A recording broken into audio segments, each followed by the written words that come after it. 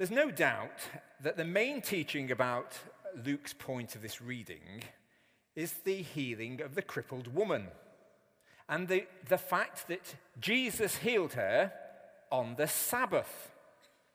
He states that in his opening line, so we know it's quite simple that that's the point he's trying to make. More than that, it was okay to heal her on the Sabbath. Even more than that, it was good to heal her on the Sabbath. But we'll come back to that a bit later, because I want us to focus, first of all, on the woman. 18 years a cripple, bent over, unable to straighten up. Now, I'm not sure if you have seen when I've been coming to worship here. It's quite funny. If I don't come in my dog collar, people don't actually notice, so I usually can blend into the crowd. But when I have been here, some of the time, I come with my mum when she comes to visit London.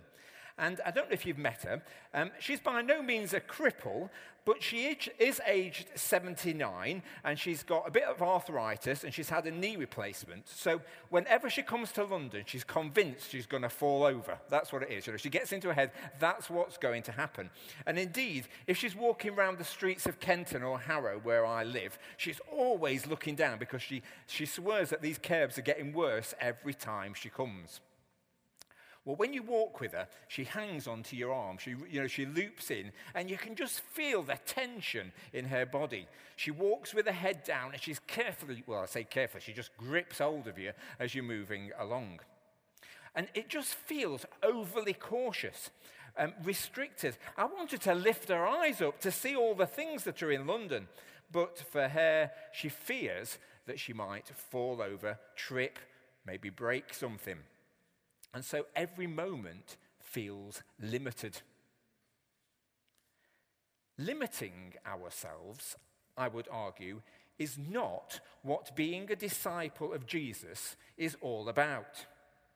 We, as children of God, know that God knew us before he even formed us. He knew what we were meant to be. God, before he created us in our mother's womb, blessed us and set us on a path of life, life in its fullness. Of course, that doesn't mean that life doesn't throw things at us that are life-limiting. And sometimes we don't feel that we've got the skills that we should have to do the things that God asks us to do. But as God declares in Jeremiah 1, if God wants us to do something, he will equip us. He will bless us. He will enable us to fulfill our lives and all the callings that God wants to place on our lives. We see this in today's story. Here is a woman crippled for 18 years. And Jesus could see that she could have more in her life than what she'd currently got. So he lays hands on her and declares, "You are set free from your ailments." How many people in this world would love to hear those words? How many of us would like to hear that we are set free from anything that binds us or casts us down? Well, Jesus does say that to each one of us day after day. Now, you might have sat there and just questioned one of the things I've just said. Because I said something that went like this: limiting ourselves is not what being a disciple is about. And some of you might want to argue with me and say, well, it's exactly what being a Christian is about, limiting yourself to a particular way. Well, what I can be absolutely certain about is that we should never limit ourselves when it comes to doing a good deed for someone. Whenever, whatever time it is, we should be there for others. And creating rules that stop us doing a good thing is never of God. Creating any rule that stops us doing good is not of God. Ah, but you might say to me if you were wanting to play clever with this reading, but God gave the Jewish people the rule of the Sabbath. Of course it's of God.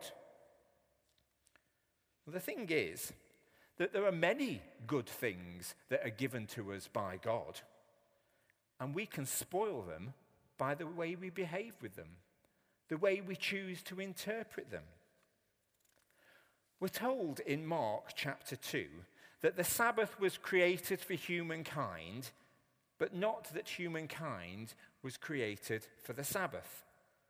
In other words, that God has blessed us with a rest day, not for it to become a burden, but that it might help us live our lives to the full, to be fully the people we are created to be. And so with this understanding, Jesus has absolutely no qualms about doing good on the Sabbath, even if it did look like work. And those challenging him are shamed by the reality that they've overcomplicated God's love, misinterpreted it to God's people. If the Sabbath is for recreation, then indeed, as I was reminded by my partner the other day, it's also for recreation. Recreation, recreation. Jesus cleverly twists this and makes the recreation the woman's life itself. She's recreated. She's straightened up. For the first time in years, she sees the possibilities of life. She straightens up, stands tall, sees the possibilities of life, and by her words, and we can only presume by her actions too, she praises God.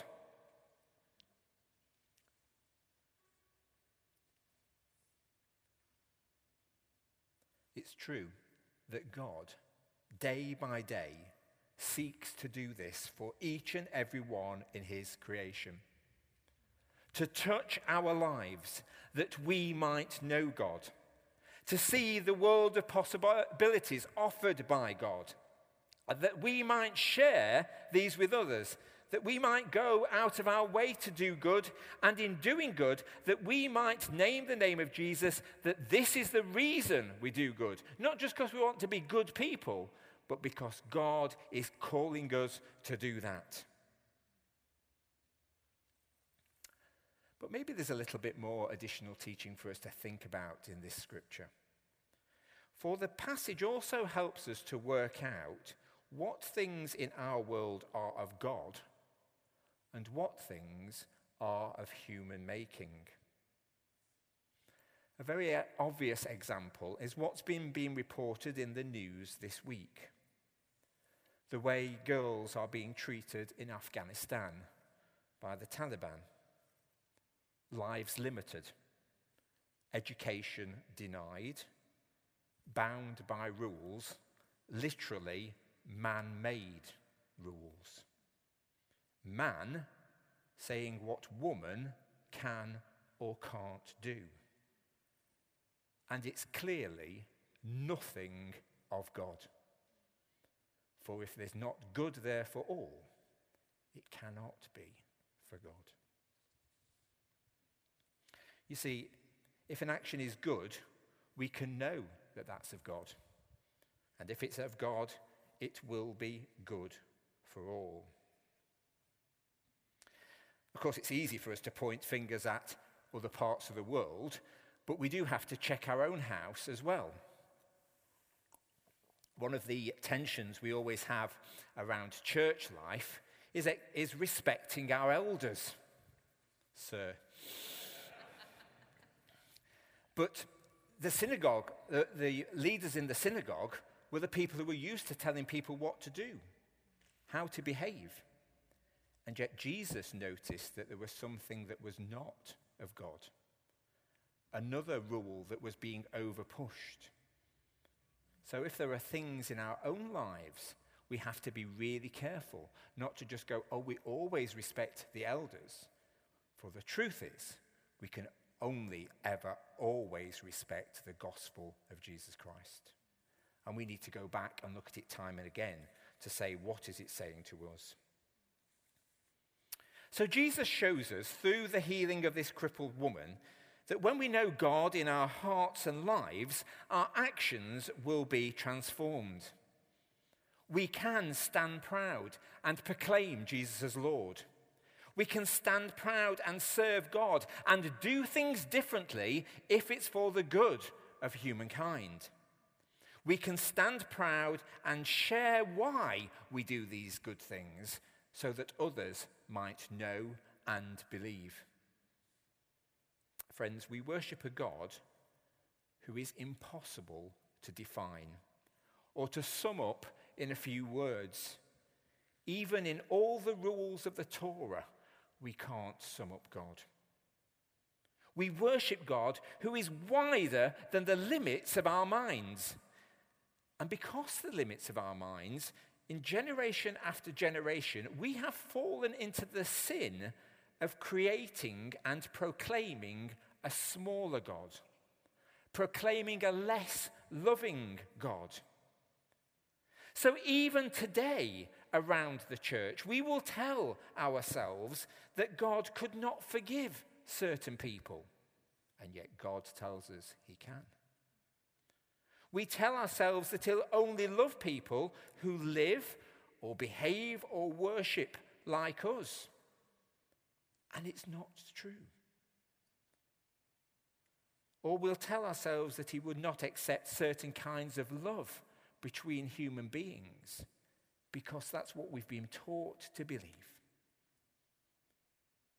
Yet, if we really, really knew the ways of Jesus, we don't know that this is nonsense. And for the sin of limiting God to the world, we should hold our heads in shame.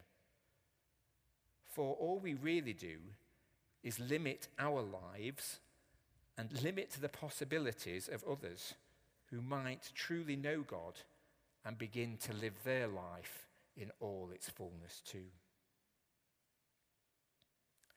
Therefore, since we are receiving a kingdom that cannot be shaken, a life of infinite possibilities, let us give thanks. Let us lift our eyes to the Lord. Let us bring our worship by the way that we live with reverence and awe.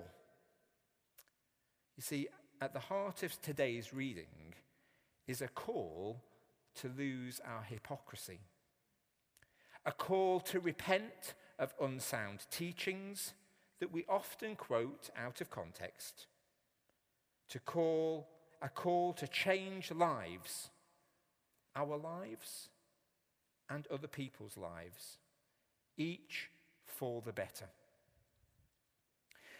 In other words, whether it be a Sunday, a Monday, a Tuesday, a Wednesday, a Thursday, a Friday, or a Saturday, we have no choice. Jesus tells us. Indeed, Jesus demonstrates that if there's a good thing that you can do, a God thing that you can do, a kindness that will enable others to fully become what they're called to be, stand proud, stand firm in the love of God, and just do it to the glory of God, Father, Son, and Holy Spirit. Amen.